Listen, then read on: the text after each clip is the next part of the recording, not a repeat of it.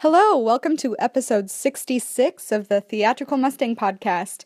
This is Alina here in for Katie Woodzik. On today's episode, I get to visit with Tim Gowron, and he currently plays Wolfgang Amadeus Mozart in the Seattle Public Theater's current production of Amadeus. Tim and I talk about theater and acting, and the historical context of Mozart's world, and the challenges of creating an authentic character from such an icon. I hope you enjoy. Amadeus runs at the Seattle Public Theater now through February 21st. Tickets are selling fast, so book yours today. Just head to seattlepublictheater.org to reserve your seats. And that's theater spelled with E-R, not R-E. So seattlepublictheater.org, and they've got tickets there. But they really are selling super fast. They just had to add 2 performances, so book soon. Thank you to today's sponsor, Island Shakespeare Festival. ISF is Whidbey Island's professional regional repertory theater. Their 2016 summer season runs July 8th to September 11th with As You Like It, directed by artistic director Susanna Rose Woods, Julius Caesar, directed by award-winning Seattle director Corey McDaniel, who's also the producing artistic director of Theater 22, and finally Julie Beckman will direct her award-winning adaptation of Jane Eyre, which premiered at Book It Rep in 1999. For more information about Island Shakespeare Festival, visit their website at www.islandshakespearefest.org and check out their Facebook page. And we've also just launched the 2016 membership drive, so check that out as well.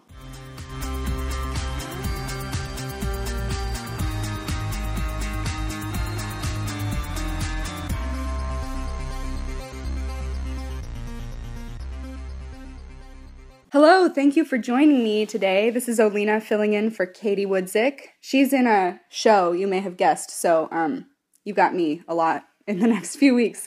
I am here today with Tim Gowron, who plays Mozart in Amadeus at the Seattle Public Theater. So I'm really excited to talk to him today. He's a Seattle veteran actor.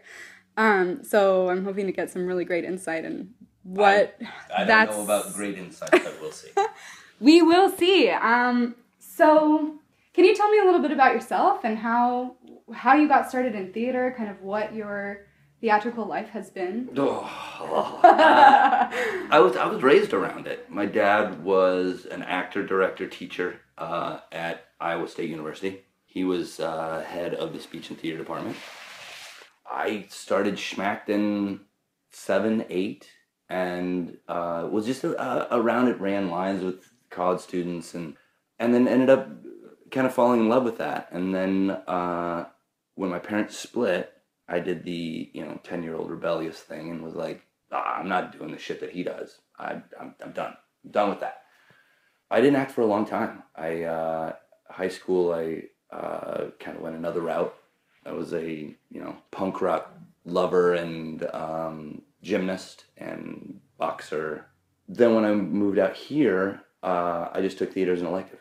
I was like, okay, I'll give this a go, and then realized how much I loved it.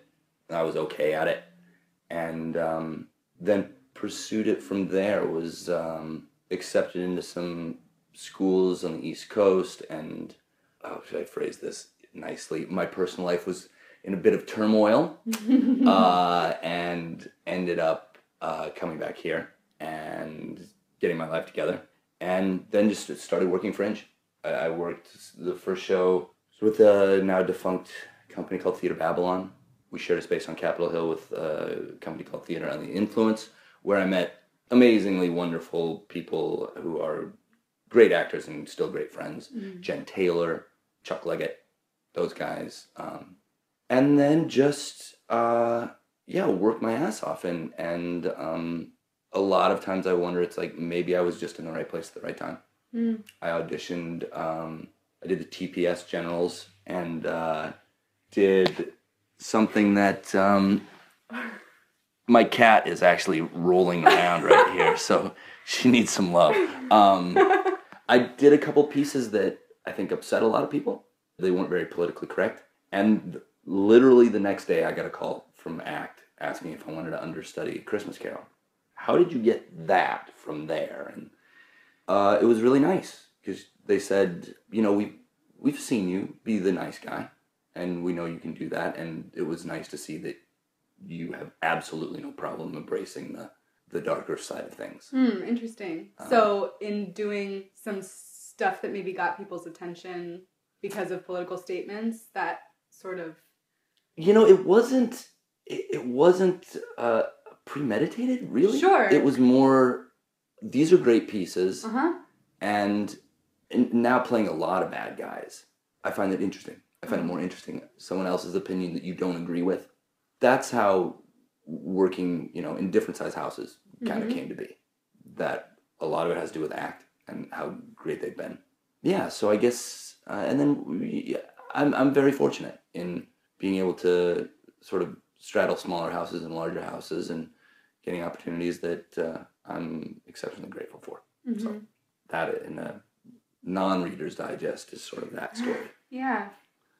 So you're currently working on I'm Amadeus. currently working on Amadeus at Seattle Public. Can you tell us a little bit about that process? And it seems to be a different approach a little bit. As far as... It looks, from the photos, it looks a little modern and in different ways than... I think that... has been... I don't know if that decision was made based on monetary constraints. I mean, those costumes, those period costumes. Absolutely. And it's for a small theater, it's almost impossible to do. I think with Chelsea Cook, who is our costume designer, I think what she wanted really was... Oh, is she really? Yeah. So, she's great. Yay, Chelsea! She's the best! She's ISF awesome. loves her. We love her. I worked with her first, I think, That's great. At Intimont during one of the summer seasons, and she's just, she's a hoot. She loves making fun of me, which I appreciate more than you know, and just really smart and really good. Very, very good at what she does. And telling the story through clothing. I think that she's representing sort of the time period, but out of time, if that makes any sense. Yeah, it does. I think, so the process, for me personally, wasn't any different. Carriage, language. I mean, Shaffer was smart enough to write a really great contemporary play. Yeah. I mean, that you can set it anywhere you want. Yeah, that's a really interesting point. The language is very modern and comfortable to a modern ear. Yeah. You don't have to adjust in hearing it or in speaking it, I imagine. And those kind of playing with status and power is all still... Yeah, I mean, it's modern. Applicable at any period of time. There are people that, it's sort of... And it's great with Mozart because he really just detested... I mean, for a while I was thinking, well, he just doesn't really like the idea of titles and things like... He actually really hated that idea. And having to kowtow to people who were considered in power. In my mind, at least working... Well, in life, too, is that there seems to be, at least for me, people who always want to be in power and people who hate people who are in power. I mean, if I simplify it to that, and it was great to be able to be someone who realizes what people in power can get him, but doesn't really give a shit about who it is, and has no problem calling people out on it. I think that was a great thing that Shaffer did. It's just a really smart, well-written play. Yes, it is. How has the process been different in playing a character that is a real person, was a real person in history, has now our modern lens attached to this real-life human who created this body of work? Yeah. It isn't any different other than some of the stuff I don't have to make up for myself. Right. That is historical fact. Right. The play has taken some liberties with things, of course. Timeline and sort of what he was sick with towards the end, how he passed. Taking into account, he wrote over 600 works, so it's, in all honesty, and some of them I didn't know in the play. One that I didn't know is now my new favorite, Così fan tutti. Which is just a lovely, lovely part of an opera. And I think, for me, having it documented his relationship with his dad and sort of how that started off and how it evolved and devolved and then re-evolved, being essentially a cash cow for the family, being toured around Europe as a child, doing circus tricks, playing things blindfolded and with one hand and covering his hands, hearing a piece of music once, covering his hands over the keyboard and having him play it. Those things for me are vital in that helps to shape who this guy was. Yeah, absolutely. This expectation of perfection. Yeah, I mean, and that was, writing, so many things when he was a child, and those expectations, and then it's like any artist, you're going to fail on occasion. You're going to. I mean, I can't speak for anybody else out there. I know I have failed miserably, and it sucks. But if I look at it, it's actually a really great thing of I didn't work hard enough, or I didn't take this into account, and back in the day, I would kick the living shit out of myself. And now it's more of I still do, but then I can let it go. I was talking to a friend of mine who has played, a wide range of characters, as we're lucky to do on occasion. And we were discussing the idea of Mozart, and we were talking about well-known roles, the Hal from Henry IV, and Hamlet, and Streetcar Named Desire. And he was saying that most of the time it's really great, even in those big roles, because everybody has their own. They have like, oh, well, I saw Dan Donahue down at OSF play Hamlet, or Mel Gibson is my Hamlet, or yeah, I mean he's great, or Kenneth Branagh is my Hamlet, or these things. Sure, yeah. In this one, I don't know a lot of people that have seen the play, and Tom Hulce is people's Mozart. That laugh, that wonderful, wonderful performance that those two in that film, along with everybody else in it, but Jeffrey Jones as well as the Emperor, were spot on and wonderful. Yeah, it is a beautiful, beautiful film. But when you think of Amadeus, at least I immediately thought of Tom Hulce. Yeah. And I think the fear of, and I haven't watched the film since it first came out. I saw it in the theater, and I haven't watched it since, just because I didn't want to see it again. Right. And then now doing this, I was like, absolutely not. Yeah. So it was, the fear is abated a little bit, or has taken another route. I was scared out of my mind when this came. I was like, I don't know if this is a good idea. Yeah. So. Yeah, that's really hard. That is a huge, even for those iconic roles where people do them all the time. So in a way, there's less pressure to do it, to fulfill someone's expectation. When I played Juliet, that's my favorite play. I fell in love with Franco Zeffirelli's Romeo and Juliet when I was 4 years old. Like that is why I'm an actor. Yeah. So playing that role for me was like, for a year leading up to it, just, oh my God, I'm not Olivia Hussey. I'm not. That's not me. Nope. How am I ever going to do this justice for myself? That is a huge pressure. Trying to realize that, this isn't about me is really great in theory. Yes. And then the constant sort of, I'm going to fail. I'm going to fail in telling this story. And realizing, to do justice to this person, to the play that is written, be available to my fellow actors, that's what I need to be. That's what...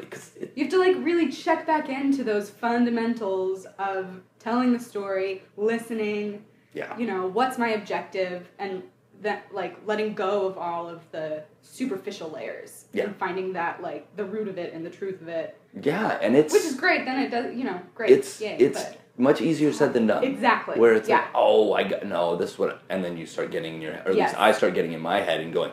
now that moment I need to do. Just, Tim, just stop. Yeah. Just listen and stay in the moment. That's all you can do. And, what we were talking about earlier with the modern sort of writing, the idea of having a court and those things, that's been really, really foreign for me. The idea of constantly having to bow down to someone in power that you don't respect, which, God willing, won't happen for the next 4 years after the election. But anyway, fingers crossed. Yeah. Fingers crossed. The point being that having to get out of myself and tell the story and realize, this is the way that people showed respect at the time. It's still difficult for me. Being getting out of myself and realizing that's how they did it at the time. If that makes any sense to what we were talking about. Yeah, it does. I think it's so interesting because we take Shakespeare out of context all the time. Yes. You know, that's like kind of weird if you don't at this point. Can set it in, I mean, when we did Measure for Measure, setting it in sort of inner city, and I always thought of it as sort of Detroit. And, you know, turning Lucio into a crack-smoking, right. you know, well, he was a drug addict. I mean, which was great for that Des sort of came with sort of an idea, and then just said, Tim, go, you know, try and come up with that. So, but that's neither here nor there. Well, but I think it's interesting because with Shakespeare, we usually do that to find, you know, what's relevant in this situation. Like, let's explore this story and these human conditions in this new context and what resonates. Yes. And so it's interesting with something that's not Shakespeare, that is very much written about a specific moment in history, which some of Shakespeare is too, you know? Yes. It's interesting to me to what that exploration is. And, I mean, you know, I think talking about the context of how people showed respect and power yes. and all of that, then with this modern lens a little bit. Has it been... in the process, have you, like, talked about it in contemporary ways? And yes, there's been much more. I think the time period-wise was sort of individual research. For me, reading this biography that took me forever, to be honest with you. The first 150 pages took me 3.5 weeks. Biography of Mozart? Yeah. I saw it. Solomon. In the bag there, but... Maynard Solomon, and it's a very, very, very exhaustive and wonderful biography. The first 150 pages were essentially just all numbers about when he was 7, what he made for his family and where they went, and it was like, I understand, you know, sort of how trying it was, especially for a kid, but I was like, I don't care. I don't. Getting into his writing and relationships and those things, that's where it was important to me. Yes. And then to approach this as a contemporary man was, I mean, in all reality, it's the only way you can do it. I can only bring some of my experience and what I know about that time period. The rest is you and who you are, and that's what makes a play so amazing, because every actor is going to bring their And it's story. funny when people, I don't, and I think it has to do with, you know, Shakespeare's wonderful, wonderful writing, in that a lot of it is timeless. You can set it wherever you want if there's a reason for it. If there's not a reason for it, if it's just for the fact that either A, I don't know what to do other than try and shock people, then, I mean, that's just nonsense. I think this play, honestly, it could be set at any time. Mozart was a rock star.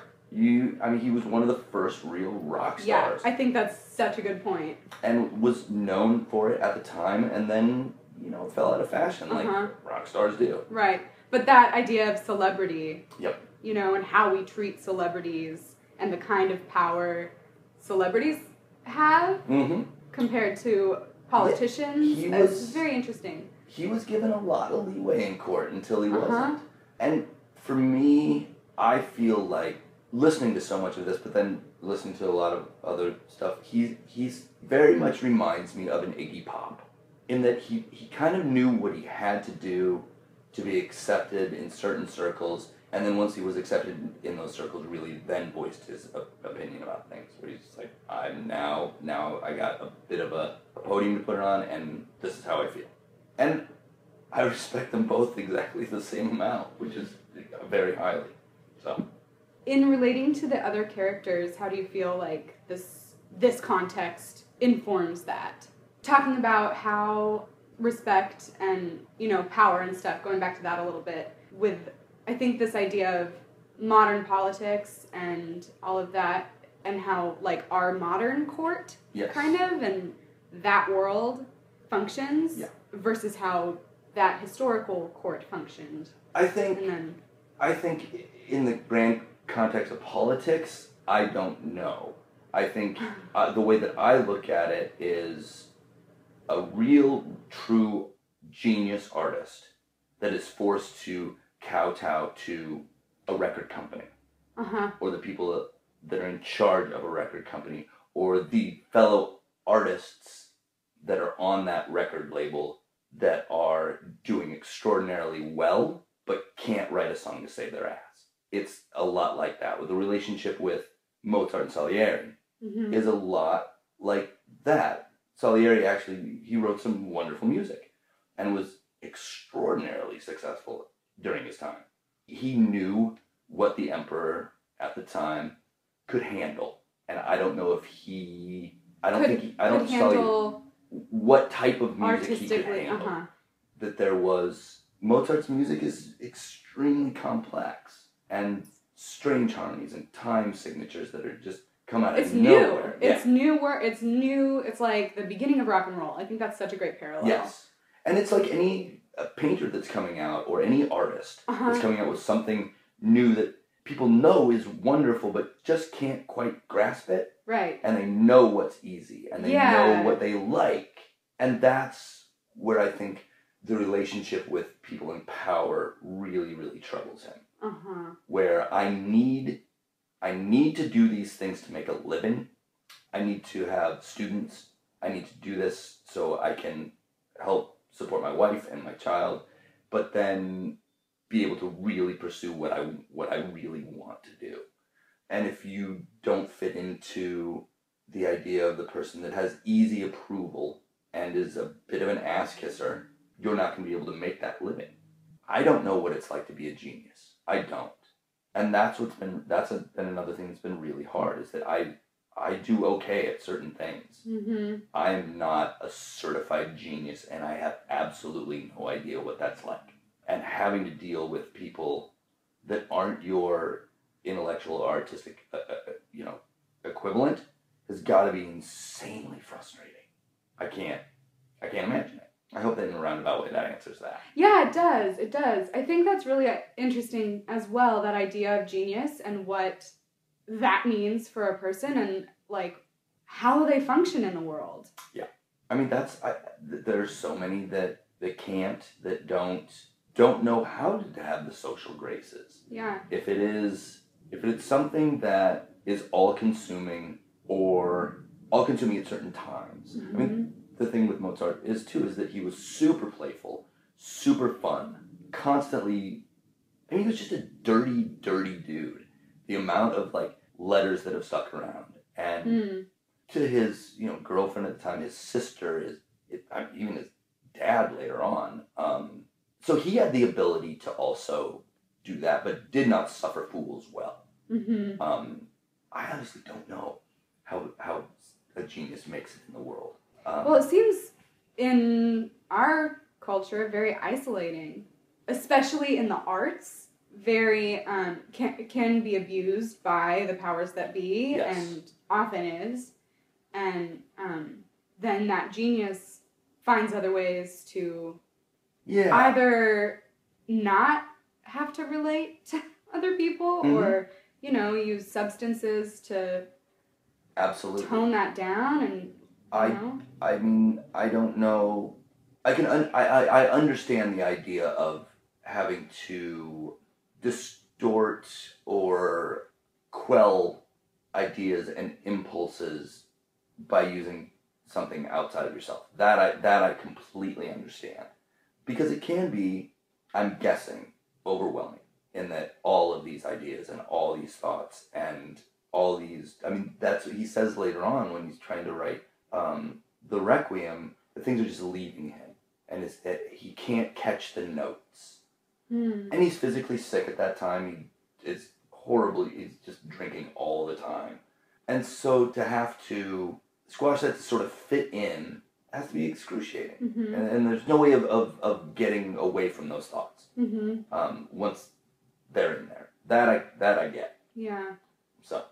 To squash that to fit in, but then also to have this expectation of continuing to produce groundbreaking work. Like, how do you do both? And I don't know. And I question it too when it comes to, fellow actors that I admire and also musicians.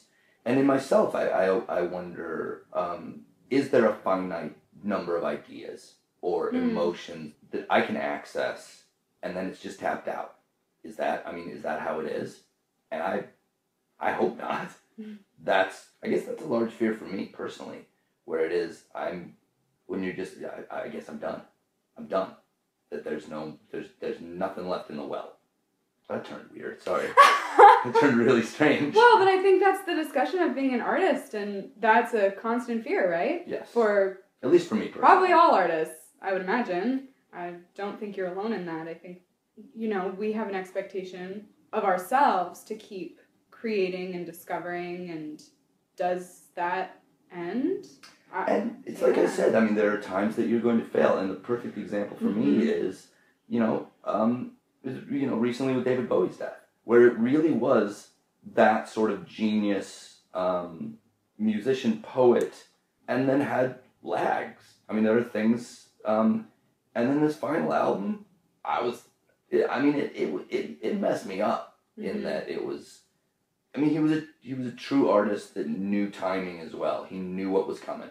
And, but he put out a great fucking last album. I mean, so that was not only horrible and sad, but at the same time, that also was you never know. You never know when inspiration is going to come and might stick with you throughout. Yeah. So thank you, Mr. Bowie, for a bit of inspiration and that things will continue. Yeah. What is, taking that back to Mozart and the end of his life, do you see comparisons there? And was he creative at the end? Or he was. I mean, he was in the midst of, writing Requiem. How old was he when he... He was 35 when he 35. died. So... is it clear? It's not really clear. Yeah. From the research that I did, rheumatic fever and probably syphilis. He liked the ladies a lot. And the only description that I've seen of his actual death was from, I think, his son or his nephew-in-law, or I don't remember who it was. But he was essentially rotting from the inside. He was bloated and horrible, and apparently he sat up, vomited massive amounts of brown something, and died right there. And was not in fashion at the time. And Baron von Swieten, who was an advocate and a Mason Lodge brother of his, paid for his pauper's funeral. That he was buried with 20 other people in a lime pit. Mozart. Yep. Wow. Yeah. And with that Requiem and the terror, also the lovely sort of letting go that he wrote while he was sick is very similar to that. He, in the play, he's writing at the same time as the Requiem, he's also writing the Magic Flute, which is just an amazingly life-affirming, wonderful fantasy that's just crazy weird. So yeah, he was hugely productive towards the end, and was some of the best opera that's ever been written, in my opinion. And I'm by no means an opera aficionado. So yeah, there were things, when he was writing the string concertos and when he wasn't popular, but people like Haydn were saying this is the greatest piece of music I've ever heard. But it was a downtime, it was a lag time where people just didn't, the melodies are weird. I can't figure out where to clap because there's no definitive bang at the end. And that's the thing that I really, really respect for many reasons, but the thing that I respect about him is sometimes he did what he had to do, like we were talking about, and then other times, most of the time, he did what he needed to do. Mm-hmm. That's such an interesting difference. Yeah. And parallel. What he had to do and needed to do. Yeah. The artist what needed to be done. Yeah. Beautiful distinction. Yeah. Versus what society or, the ears that decide what's good. And when the stars align, it works together, which doesn't happen very often. Uh-huh. I think that's part of the reason that a lot of people are sort of recognized after the fact, after they're gone. Which sucks. Which sucks for the person. Which sucks for society that you can't thank the person one way or another while they're still here. Mm-hmm. Which, it sucks. That part sucks. I don't like that. I had something I was going to ask and I can't remember now what it was about. Oh, what is time frame of the play? How many years? When you first meet Mozart, he's 26. Okay. So it's 9 years. 26 at kind of the height of his fame, when he first comes to just court. moving? Okay. I mean, he's known around. He's written all this stuff as a child, but then getting his first commission from the emperor he's in Salzburg, and then goes to Vienna. In the biography, he travels to Paris. He goes to England as well. So it doesn't feel that long in the play. It feels much more immediate. And his personality doesn't change that much. He's a very gleeful guy. When he's very... First reading it, I kept thinking, this is the quintessential live every day like it's your last, because someday you're going to be right. That it really is about the joy in the world. And then as things go on, of course, he sees other aspects that he does not like. So the span of the years, at least for me, doesn't really come into play. The success and failures, that's sort of the ups and downs. That's where the years come in. And Salieri has this great thing about how, like I was saying, when he was writing, those concertos that Haydn was like, this is amazing. Salieri at the time was actually a much more successful composer. His stuff was all over Europe, and it was easy to listen to. Oh, okay, I can get behind this Taylor Swift-esque sort of pop music, which is funny to think that it was pop music at the time, but it was. Right, yeah. So, and I mean, the joy of doing this for me has been in being back at the Bathhouse, working with Shauna, and then the rest of the amazing cast. I mean, Brandon Simmons is not only wonderful, but an invaluable knowledge source about classical music and Mozart. He's been playing for years, and he's giving me conducting lessons, which has been great. Cool. And scary as fuck. I just don't want it to be a giant caricature. And talking with Brandon, he was like, well, you wouldn't even conduct like this at all at the time. You'd have a staff, and you would just bang out the time. Well, why can't I do that? Oh, that's not very theatrical. And, Keiko, as my wife, has just been... I didn't really know her. And we hit it off swimmingly almost immediately. Open and loving and playful and vicious and always right there. And this is a role Brandon's wanted to play since he was 15 or something. I can't think of anyone better suited. And it's great because our characters and our acting styles are extraordinarily different. He's very, very, very precise and very specific early on.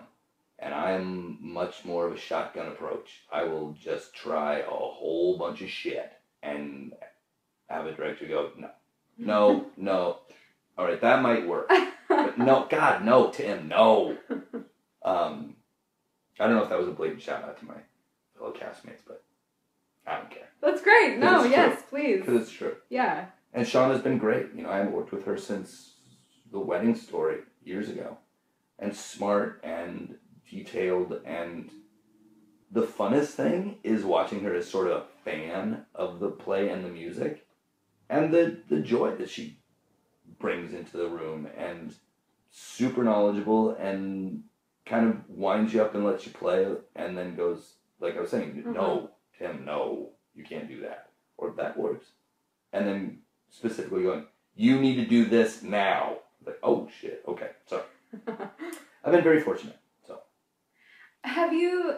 Do you feel like in the process you've made specific choices on having this modern context on, like, what that balance is? And, I mean, I'm sure you've made specific choices, but how the modern informs the story being set in a specific time? I'm interested in kind of how that's working, and yes. Like, when you're in a scene, are you in 2016 or are you in? See, no, that like, in my head I'm still. You talked about it. I'm still in the 1700s. Okay. In setting and certain styles, the great thing that I get to do is that I don't have to succumb to all the formality bullshit that everybody else has to. The meeting of the emperor, that very theatrical bowing and carrying oneself in a certain way, gets thrown by the wayside almost immediately. For me, other characters have to consistently be in that vein of power. It's very similar to my approach with Shakespeare as far as the language is concerned. And sometimes it gets me in trouble. In that I don't want to hold anything preciously. I want the poetry to come out, but it has to be the way this person talks on the daily. It has to. And a lot of times I get in trouble because I'll follow some of the rules and then I'll throw them all out and I won't pick them back up again. How so? The iambic, the following punctuation perfectly, the juxtaposing of the poetry in Shakespeare, if it suits the character, yeah. If not, I can't say poetry for poetry's sake. If it comes out of his mouth and it's poetry, great. But it's never, unless it's a love scene or a seduction scene or someone that's speaking heightened language for the sake of poetry. I usually find that those things are written, it's just like a song in a musical. Yeah. It's the only way they can express themselves. That's absolutely the only way. It's a really good point. But at the same time, you have to make it your own. It has to be honest to that person. Yeah. And unless you're trying to impress someone, honestly, it's That's bullshit. such a cool way to look at it. Trying to impress someone. Yeah. That's a great point. It in itself is a tactic. Yeah. Yeah, that's the way that it has to be. Cool. And I'm lucky that this play was written a couple of times, to be honest with you. And that the formality, it's just like being in any situation where someone of higher status. That's how I look at it. That it would be, if Joe Papp was still alive and I met him, at the Public Theater in New York, I would carry myself differently until, if it ever happened, I got to know him. And then if it had to stand on ceremony, we probably wouldn't interact very much. I don't do well with it. I'm bad at it. That part I'm grateful that I'm similar to Mozart in that I'll try and do it, but if I have to consistently kiss your ass, it's not going to work because it looks like I'm kissing your ass, so you're going to know I'm doing it. So what's the point? It's just, that's where the timelessness comes in for me. And that these things, this shit has gone on forever. Yeah. And to bring it into an updated time doesn't affect me in the least bit. Other than the heels on my shoes, which are killing me. But other than that, I don't, there are certain things when you're in the presence of someone, there's a certain way you sit in a chair, there's a certain way that you seat yourself in a chair. Those things are very specific to that time. I get to deal with the court, and then they immediately go away, and then it's just me and Salieri. Fellow artists, fellow composers. Then it's just two dudes getting to talk shit. That's what's really smart about this play, too. That he can do that. That he can go, these are the different situations that people are put in. Yeah.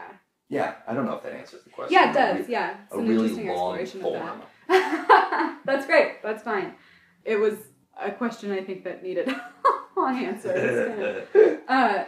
So kind of moving away from this play and still in this vein, what are some, I guess still with this play, what are some other challenges that have come up with this specific role compared to other roles you've played?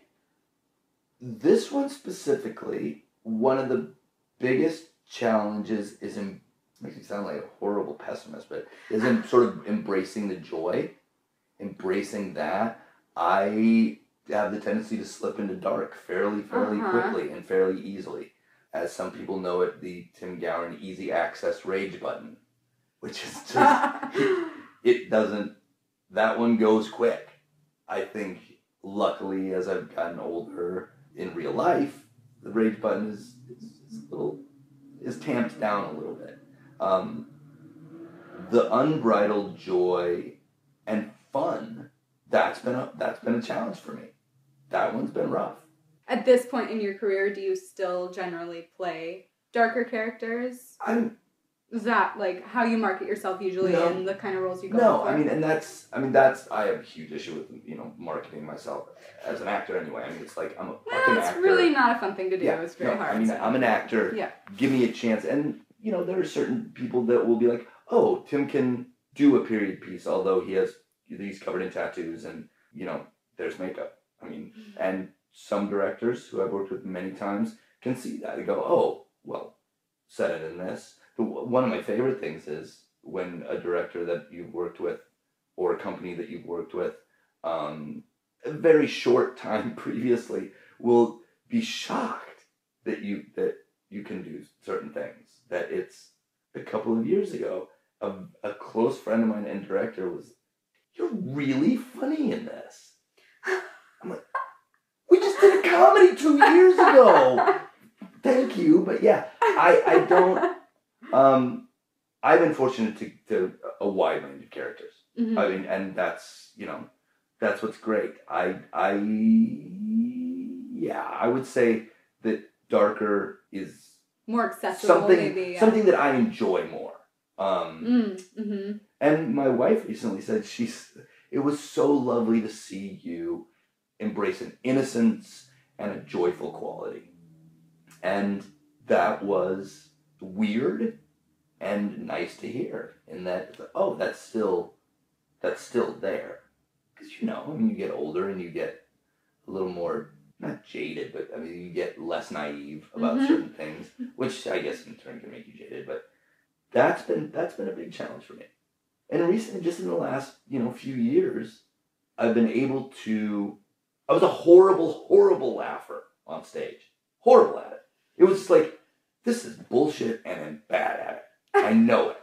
It was one of those things. And you mean when your character would need to laugh? Yeah, it was really hard for me. Yeah, it's harder than crying. And in the last couple of years, I have finding that joy in the moment and actually being able to belly laugh on stage has been exceptionally freeing. Oh, I bet. Yeah. And I don't know. I mean, I know there are mitigating factors in my real life that have helped for that, but those are the challenges you meet all the time. Mm-hmm. And that's what's great about being an actor. You get to go, wow, I'm really okay. I'm not comfortable with this. You better do it.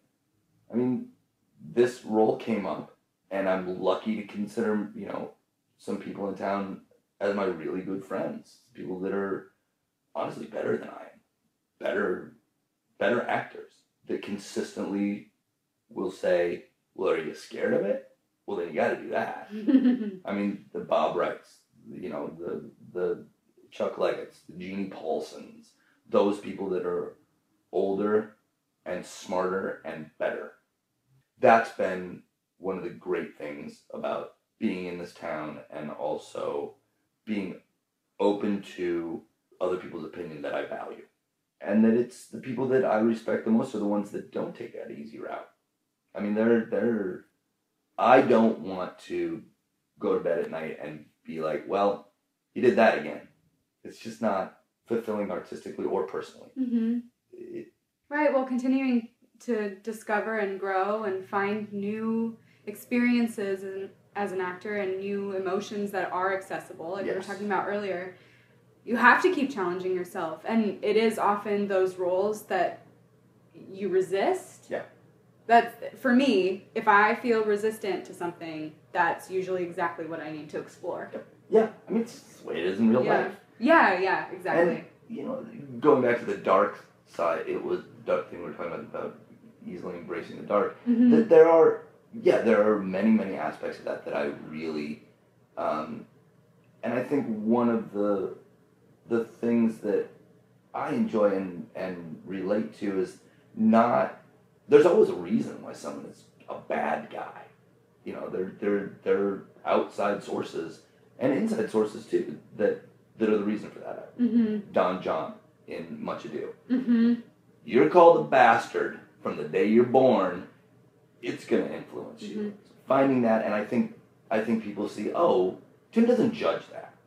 Finding that the humanity in the villain is the reason. And there's only been one time that I really I couldn't figure him out, and it was, what was that? Red Light Winter, playing Davis in Red Light Winter, and he was just. What's the story? It's an Adam Rapp play, and he it was Azeotrope.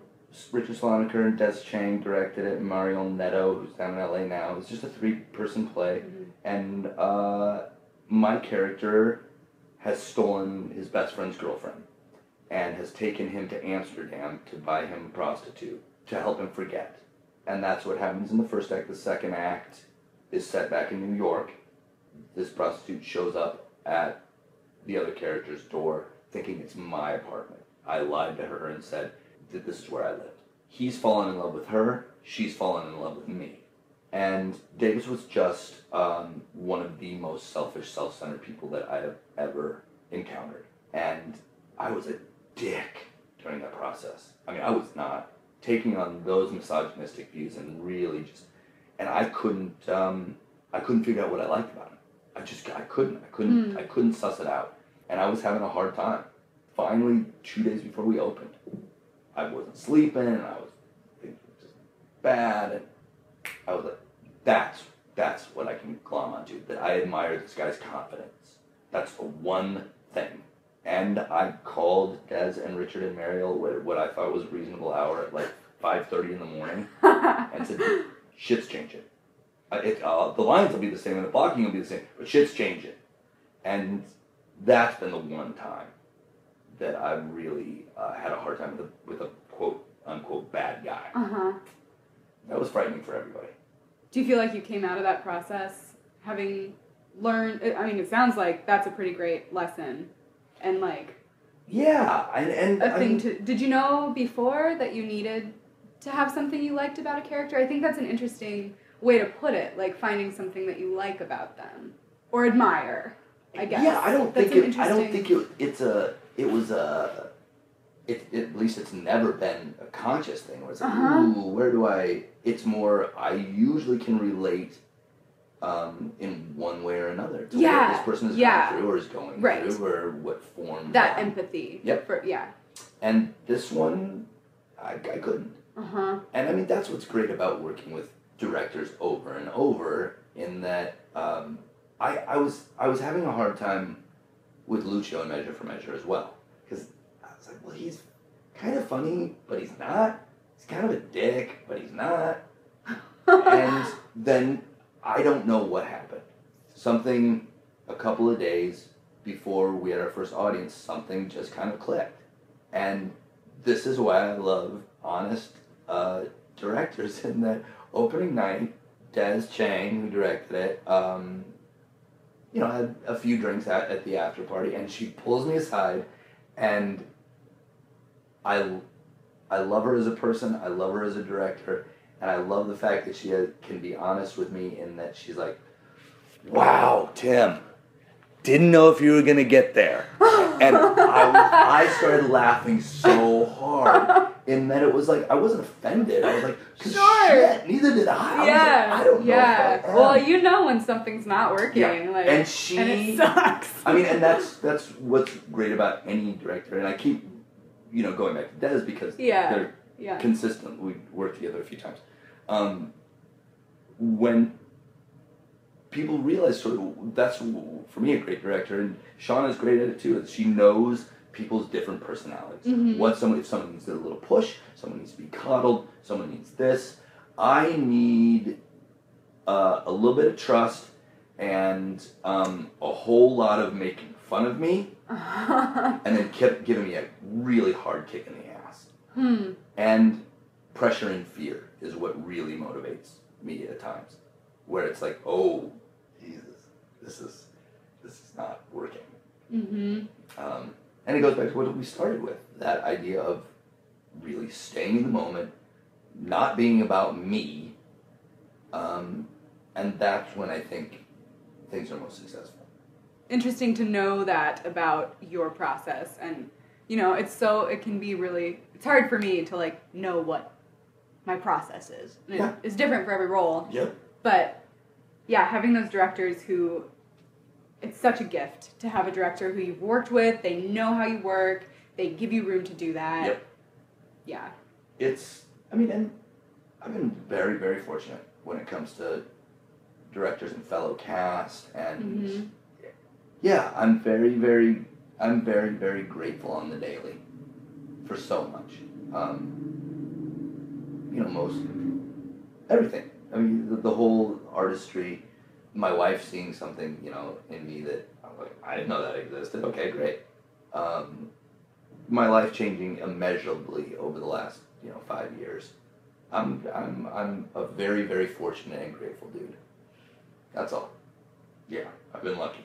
What are some of your favorite roles that you've played, or most favorite, not necessarily being easiest, but, what informed you as an actor and kind of changing experiences? I loved playing Shakespeare in a play called Swan Song that we did, a three-hander. Getting to play Hal in Henry IV, 1 and 2. That's such an amazing arc. Yeah. I look back and I think more of experiences as a whole than I do roles. How so?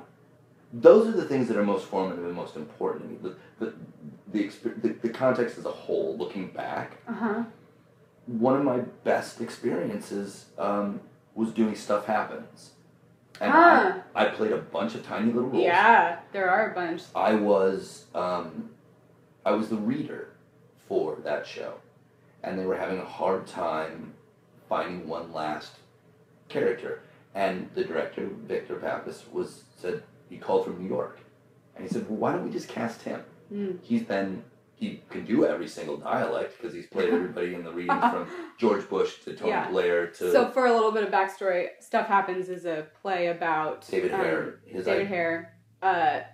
It's lots of political figures and kind of the decisions made around the first invasion of Afghanistan, yeah? Iraq. Yeah. I did that one in college, too. And sort of his taken from documented things, and also so his ideas of what might have transpired behind the scenes. It's an interesting play. It's a lot of real characters that there are videos that that's a totally different process. Yeah. To me. And it was that experience was just amazing. It was wonderful to be a part of. To have that many people that I respect. And learning that much, and getting to spend time on stage with really, really wonderful people, and backstage too. I found out how funny some of these people actually are. At the top of the show, we had to stay in this little airlock room because we used all of the round in an act, and we were waiting and we were holding for something, and I don't remember who it was, if it was Marianne Owen, or Larry Paulson, or Mikey Winters, Julie Briskman, Peter Crook, David Pichette, all those guys, Mark Chamberlain, God rest his soul. Someone just decided to ask or state, what is your worst one-sentence review you've ever received? And that's the shit that stays with me, that it's like, oh, those experiences. So role-wise, I've never been a big role guy. I've been more of a story guy. Yeah. And looking back, it's the memories of getting to do my first show with Richard Sloniker, who's become one of my best friends. Getting to do my first show with Chuck Leggett, being directed by Sheila Daniels. Those are more. And I don't know if I would say the same thing 5 years ago. I don't know if I'd be like, well, this was great, and this was great, and I was good in that, and this is what this role, and this role. Yeah. I don't... So it's more about the process for you and working with other humans and artists. Yeah.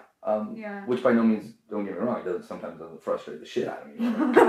Well, we haven't talked about the roles that you really hate, or the experiences that really were not fun. No, and obviously, for the most part, the great outweigh the bad. Yeah. I mean, that's what's great about this town, is that Mm. there are more wonderful and actors that happen to also be wonderful people. And there's not a lot of room for bullshit. There's not a lot of room for, and some of my favorite people are not, I wouldn't say considered difficult to work with, but opinionated as hell. And I respect that. And it's like, oh, so we're going to yell at each other for a little bit here because what we want is the best for this scene and this play. And then we're done with that. Mm-hmm. Once that's done, it's done. And then you go out to lunch.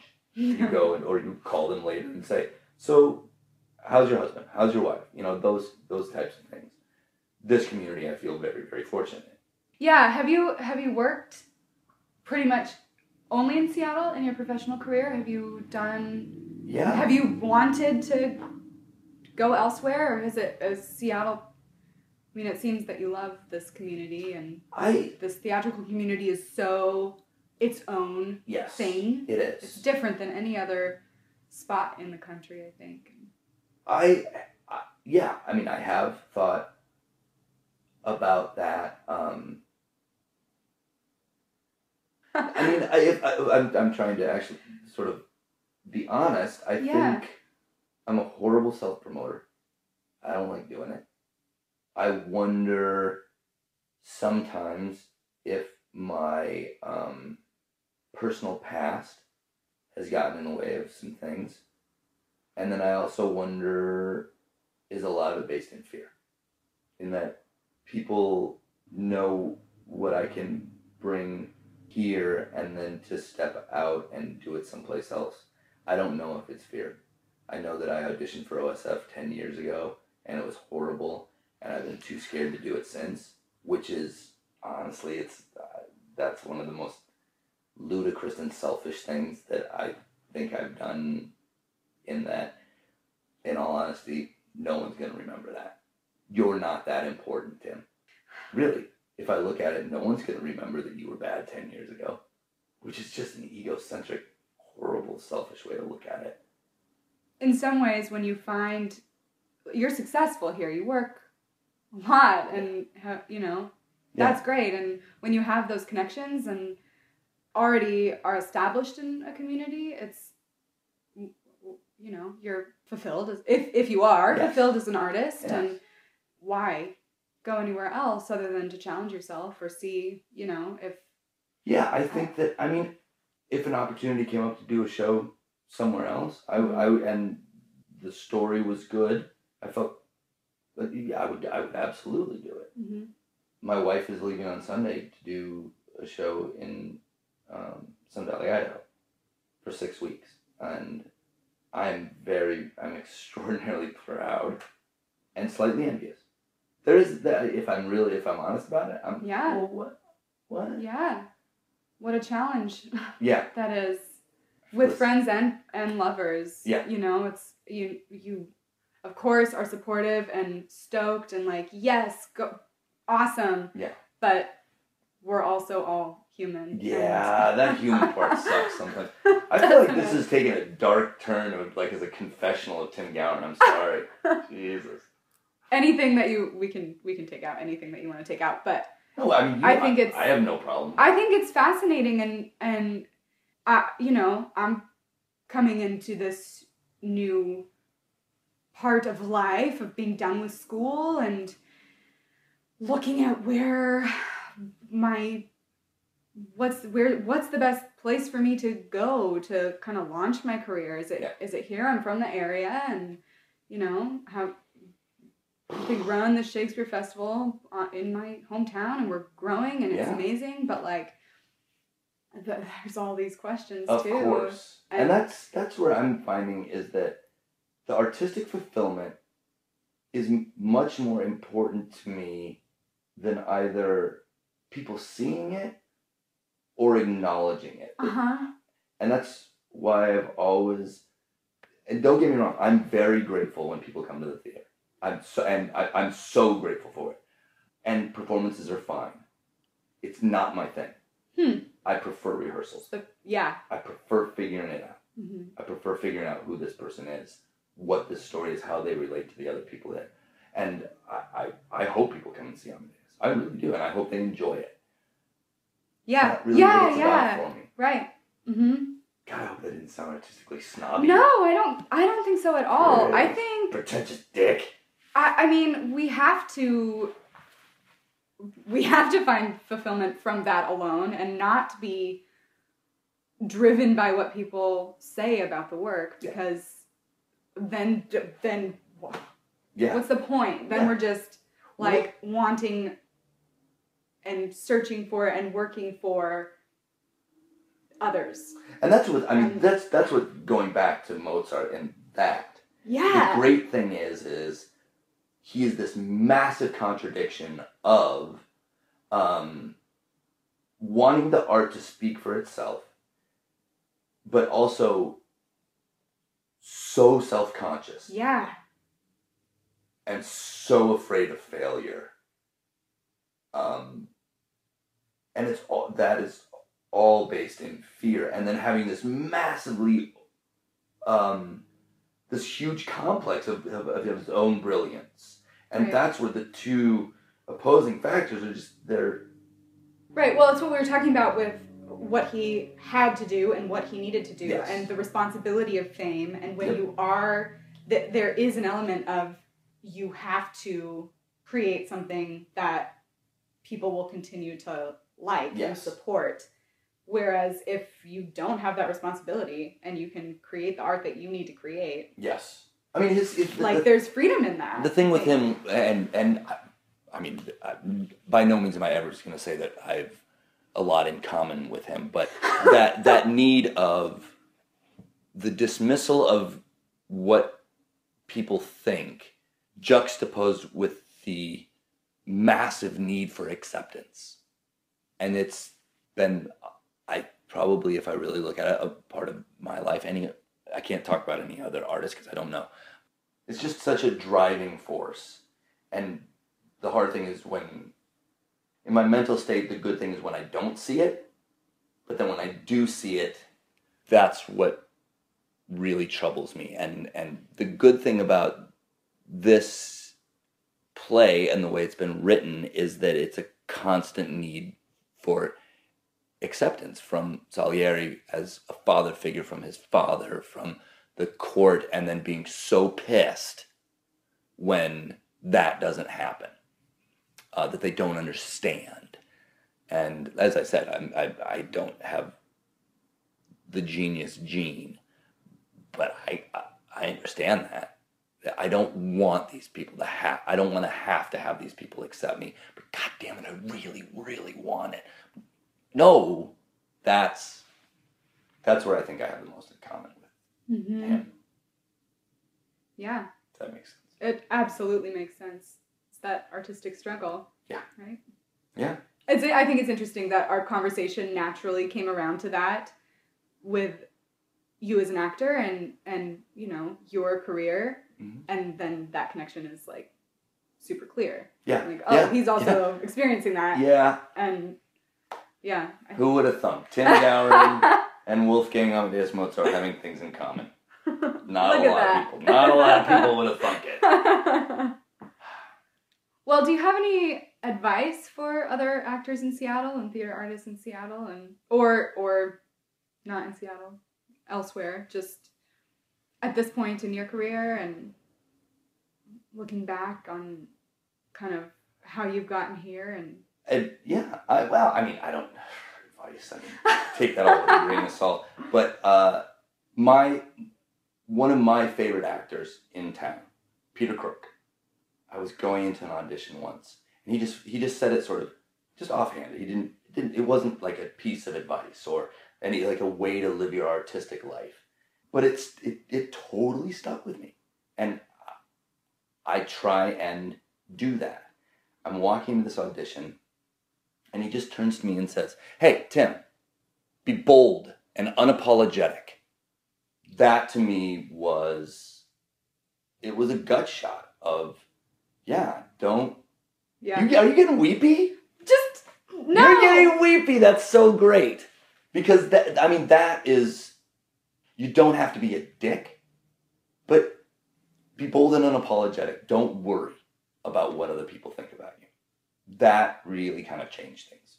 What an awesome thing to hear right as you're going to go audition. Yeah. And he all right, and that yeah, was so I will. great in that he's so wonderful as an actor and so wonderful as a person. To just have that be sort of something that was, and I don't know if somebody said that to him back in the day. I have no idea. Yeah. That it was a gut shot at the time, and it resonates with me to this day. So. That's great. That's a perfect note to end on, I think. Wipe my tears. Does this happen often do you get a little weepy? In these? Yeah. No. Really? Oh. I don't, maybe when Katie interviewed me, that might have happened, but no. It's poignant. It's real poignant. Be bold and unapologetic. It's true. Sick. I love it. Great. Well, thank you so much. For tickets, people can go to Seattle Public Theater website .org. Thank you for... Yeah, thank you so much. It was my pleasure.